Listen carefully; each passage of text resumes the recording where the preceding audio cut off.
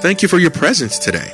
Soul searching can be an unenviable task, particularly if we are unwilling to stand before God and see ourselves as He sees us. Are we truly living for Christ? Are we bearing witness of true salvation? Or are we just going through the motions without fruit that bears true conversion? Are we dealing with our spiritual deficiencies? Are we confessing and repenting of our sins and depending on God to strengthen us? Listen with Bible, pen, and paper handy as Pastor Rander imparts wisdom to us today. But let me give you, this is not a comprehensive list, but it's a good guide to help you get into God's will. How does one discern or know God's will for his or her life? Well, here's how you do. Here's how you can know. Pray and cry out to the Lord that you be filled with the knowledge of His will. In other words, cry out to God. God, I'm 20 years old. Listen, well, you 20 years old, 18 years old, and you're trying to decide what college you want to go to, what career you want to go in. Do you want to go to the military, or do you want to be a plumber? Do you want to be an astronaut? Do you want to be an engineer, an architect, whatever, teacher, lawyer, or the president of the United States? How do you know unless God guides you? You say, well, what you need to do is cry out, God, I need to know your mind in my life. You know the beginning and the end. God, help me to know. Matter of fact, say no to me until you know me, N-O, know me right into your will. That's right. That's right. I mean, block every thought, every desire that's going to take me from your will. I want, if you're 20 years old, 18 years old, 30 years old, 50 years old, 70 years old, you still need to know God's will for your life, because if God, since you're alive, He has purpose and direction for this season in your life. You say, where's that? Colossians chapter 1, verse 9b. And to ask that you may be filled with the knowledge, ask, look, and to ask. So you want to know God's will, but you don't even ask. That means you got to pray. And fasting and prayer is a season of crying out to God so that He will reveal to you what He would have you to do and which way He will have you to go in this season of your life. The scripture says, and to ask that you may be filled with the knowledge of His will in all wisdom and spiritual understanding. Let me tell you something. If you want to know the will of God, here's how you can know it. Live holy and walk worthy before the Lord, because sin, bad attitude, and behavior will cloud God's plan and purpose for your life. Okay, you got to live what? Y'all saying that kind of low. You got to live what? God does not bless sin. Sin will cloud the purpose and will of God for your life. You can live in such a way that you'll never know what God would have you to do, because sin is impeding what God wants to do with you and through you. Live holy and walk worthy before the Lord, because sin, bad attitude, bad behavior will cloud God's plan and purpose for your life. Colossians chapter 1 verse 10a says that you may walk worthy of the Lord, fully pleasing. Your lifestyle should be fully pleasing to God. What we see, you look nice and dressed up, and you look so holy right now. If you ever looked holy, you look holy now with a Bible, a nice suit, and you got good etiquette, good posture, and you're polite and all these things. But does that carry over into your house and on the job? Or do you act one way in church and raise hell at home? You're Dr. Jekyll and who else? Mr. Hyde. You know what it is. Two different people, split personalities. Who are you? Who are you? Fully pleasing to the Lord on that job. The people are drawn to you because of your spiritual posture and because of your love toward humanity. Another way one can know the will of God, God will reveal what He is calling you to do by placing an unquenchable passion or burning desire within you to do a particular thing he's calling you to do, and nothing else will satisfy you until you do it. Ooh, I got to park right there because I know y'all trying to write that down. And let me give it back to you again. God will reveal what he's calling you to do by placing an unquenchable passion or burning desire within you to do a particular thing, and nothing else will satisfy you until you do it. Wow. I remember when God called me to preach when I was 18. I wish I can just recount that right now, but time won't permit. I have a lot of supernatural experiences that have happened in my life that were just, I have some real testimonials, and time won't let me permit. Maybe I just need a chair and just chit chat about my personal life and how God has done some miraculous thing. He called me to preach when I was 18, and I pulled a Joan and I ran from God. And I'm giving you the shortcut because I didn't want to be. I thought 18. I don't be called no Reverend Draper. 18 years old. I said I haven't gone to college. I'm young and I'm all this. I said I don't want God. I don't want to. And I'm not going to tell you about how he called me and all that, because that's a whole nother story, and we won't get halfway through this message. We already won't get halfway through. But anyhow, he put a burden and an unquenchable desire in the depths of my soul that would not go away, and I was totally miserable. I was even afraid to go to sleep because I know if I were to die, I would stand in his presence ashamed from having run from him and quenching the spirit of the living God. But the day I surrendered, way back at 27 years of age, back in 1979, when I surrendered at the Mount Horeb Baptist Church, and I told the church the Lord had called me to preach his glorious gospel, the church erupted. I was so free. I was light as a feather until gravity couldn't even hold me. And now, since I'm years beyond that, and I look back on time I ran, I said, I wish to God I had surrendered at 18. How much farther would I have been alone? But God even used those in-between years when I thought I was running to still prepare me for the ministry. And that's a whole nother story. God is preparing you when you don't realize he's preparing you. You understand? But that burden wouldn't go away.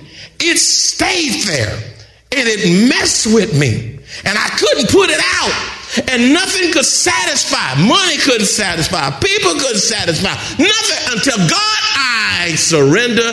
I give up.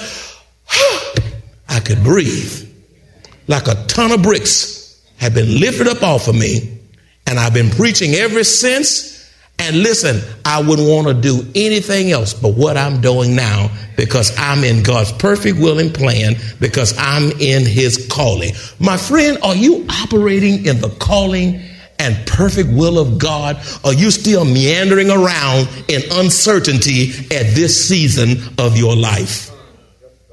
Jeremiah chapter 20 verse 9 says, then I said, I will not make mention of him. That's Jeremiah talking about what he ain't going to do. Nor speak anymore in his name. Yeah, Jeremiah. But, look at that but. That's a contrast. His word was in my heart like a burning fire shut up in my bones. I was weary of holding back. In other words, I was wearied. I was frustrated trying to hold back on what God had called me to do. I was weary of holding back, and I could not. I could not. And Jeremiah ended up doing the very thing that he said he wouldn't do. I said in Bible study, if y'all missed me teaching Revelation this past Wednesday, you missed a lot. One of the statements I made last Wednesday is stop telling folk what you're not going to do. God has a way of making you eat your word like he did Jeremiah. That's right. I'm not going to help my child anymore. That's enough. And then you end up helping them right on. Why you love them? Because you love them. You're just trying to help them along. I mean, stop saying what you're not going to do. And maybe you ought to say, I pray that this doesn't have to be done again, you know, in a nice way. And don't beat folk up as you're helping them, you know, and all that kind of stuff. That's another sermon for another time. That'll be family day. So it was like fire shut up. It was shut up in his bones. Jeremiah, and he was trying to hold back, but he couldn't. Jeremiah was all messed up, all frustrated, because that fire was so in him. That calling was so upon him until when he was holding back, he was killing himself until he surrendered. Tell you something else about God's will. God may choose to use godly, spiritually mature saints to identify gifts you may not have discovered or realized that you possess. God may choose to use wise, godly, spiritually mature saints to identify gifts you may have that you may not have discovered or realized that you possess. Sometimes people will see in you what you don't see in yourself, and God will speak through a person to say to name your giftedness on it for you to find out that it was true. You know, when you walk, that's why you need to walk with godly people, spiritually mature people, because they'll say some things about you that you need to hear. And God will challenge them. God will move them. And I never will forget. God's given me all these stories today, but y'all like them. That's why you get quiet. I never will forget, I was a single man at Mount Horeb Baptist Church. I was in my wife's Sunday school class, and I guess I had more than the Sunday school lesson on my mind. But anyhow, it was during the Sunday school review, and we were all sitting there, and I just happened, God orchestrated my sitting next to her, and my pastor in Houston, he just looked out there, and he looked so strange at us as he was sitting in the pulpit, get ready to give an overview of the Sunday school lesson. So after Sunday school time was over with, he said, Randa. I said, what? He said, that girl you were sitting by, Darlene? He said, yeah. He said, that's who you should be with. And I looked at her, I said, oh. I wasted no time. I took her to a Labor Day luncheon, barbecue, and you know the rest of the story. We dated for about 6 weeks. You say 6, 8 weeks? It wasn't long. Stop. These folks have these 5-year romances. And you 5 year yourself into trouble. We gonna date for 5 years, and you having all kind of issues, and you sex out of wedlock and all that stuff. Stop this. Some of y'all, you're messing around and having sex out of wedlock, waiting on a big wedding while you're sinning on the way to it. Have something small that you can afford, and then have something big later in holiness. Now that's I don't know how I got way over there, but somebody needed that.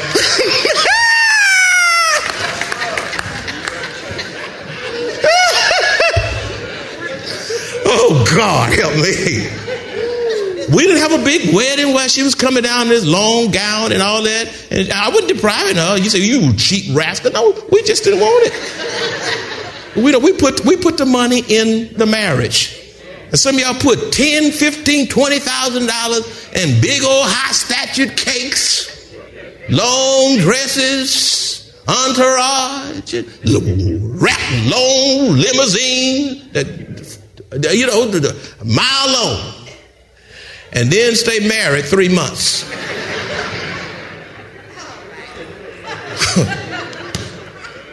Listen, you have to live after that ceremony. I'm helping somebody in here. And yet, the 26th of this month, we will have been married 35 years to the glory of God. Amen. And yet some of y'all, y'all afraid to bring your girlfriend or boyfriend, somebody you dating, you get serious about, you're afraid to bring them to church. Or you're ashamed to bring them to church. You come around, all of a sudden your last name is changed, ladies. We don't know nothing.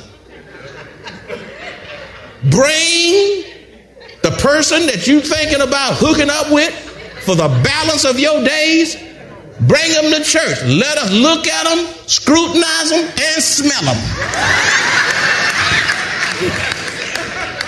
That's right. Pastor, here he is. Yeah, bring him to Sunday school. If he won't go to Sunday school with you now, he's not coming to Bible study now. He won't even go to a picnic, no gala. Listen, you can't say that rascal. That's right. If it's not in him before, who told you you're going to be the Holy Spirit to save him? That's the work of the Holy Ghost. He may be a pagan, the balance of his days. A whole lot of y'all wish y'all had brought the man or woman y'all were thinking about to the Lord's house to be checked out. You wouldn't be in the mess you were in or are in. Now, none of this is written in the paper, but God just...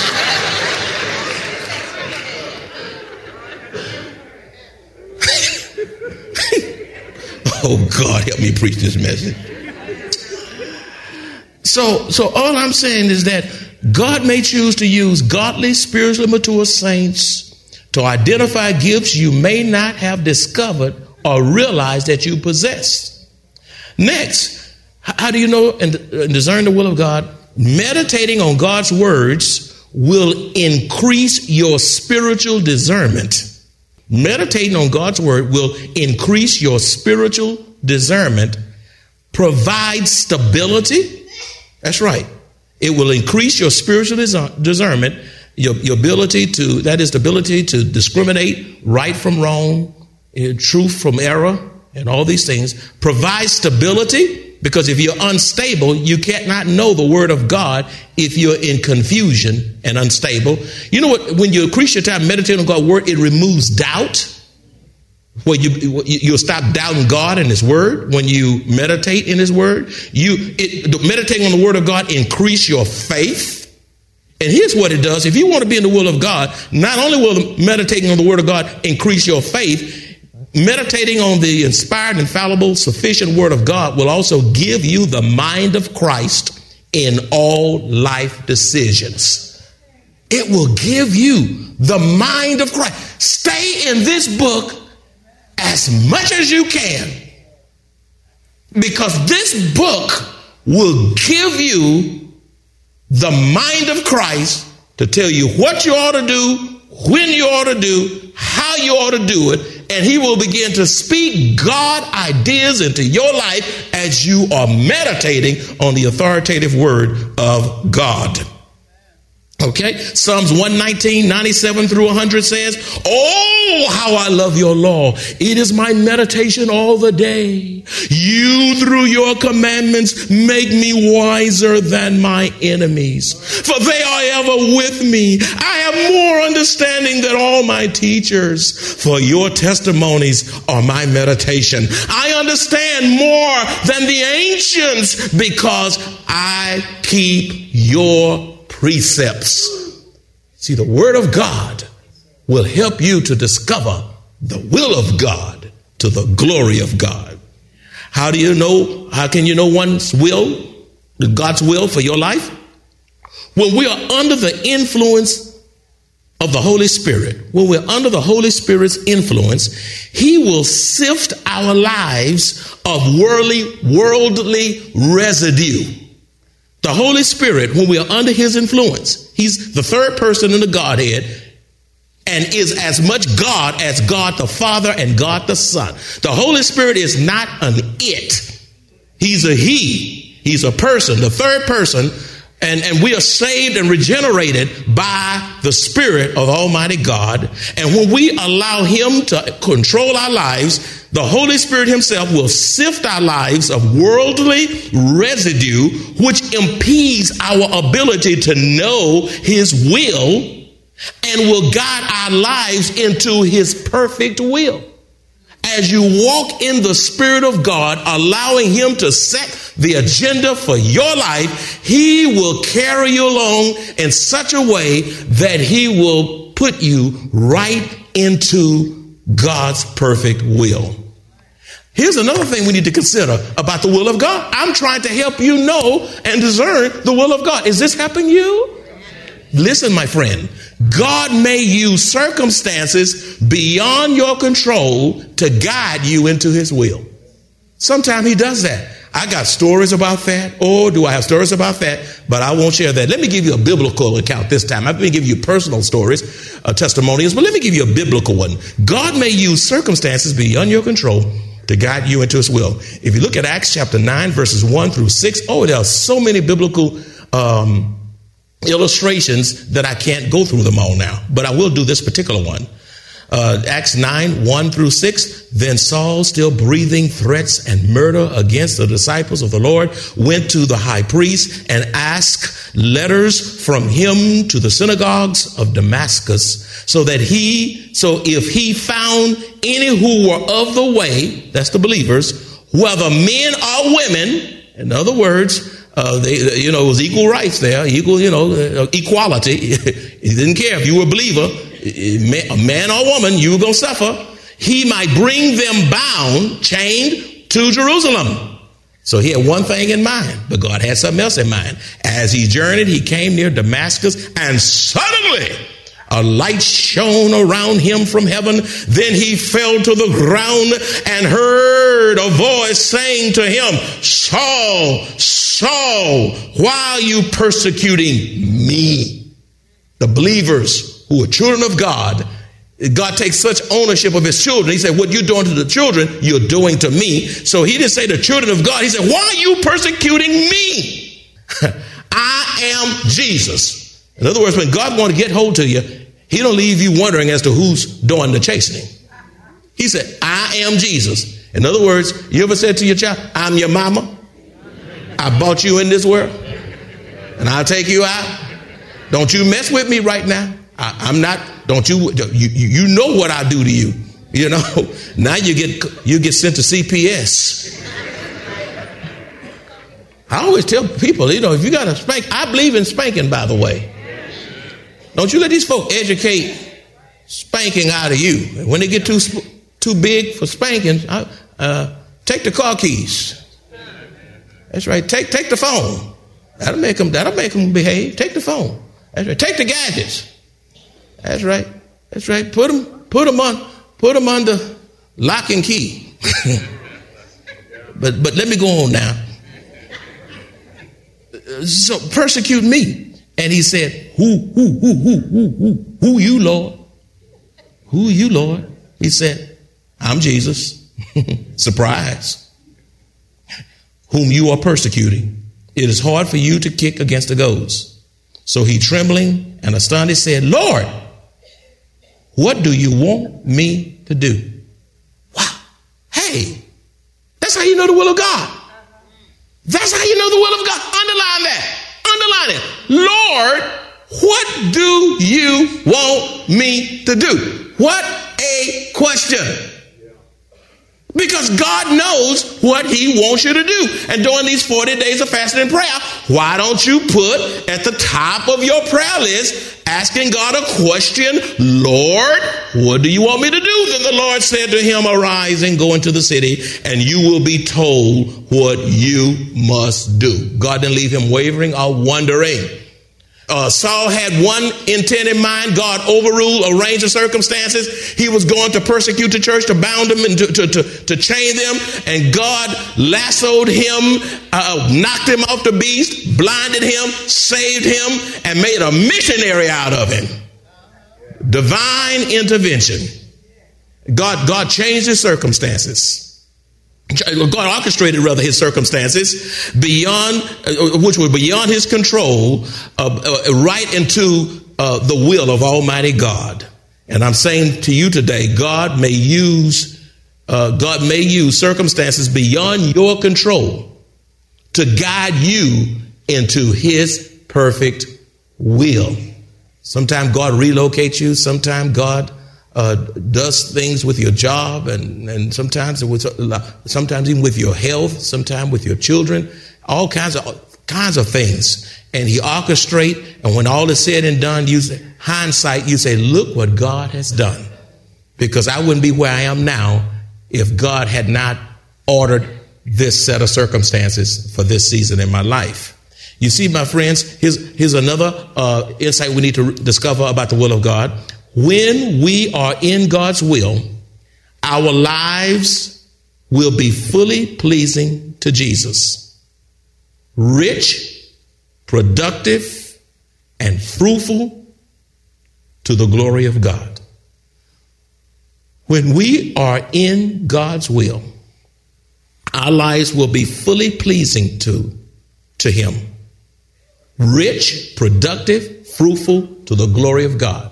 Let me tell you, a rich life, a fruitful life, a productive life is one that is in the center of the will of God. Colossians 1:10b says, being fruitful in every good work and increasing in the knowledge of God.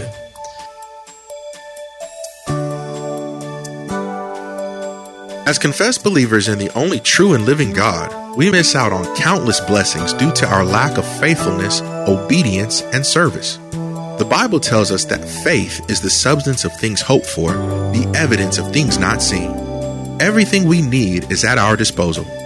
When will we trust God enough to believe and depend on His Word? If you enjoy this kind of biblical teaching by Pastor Rander, please visit us at Maranatha Bible Church, located at 7855 East Loop 1604 North in Converse, Texas, or call us at 210-821-5683.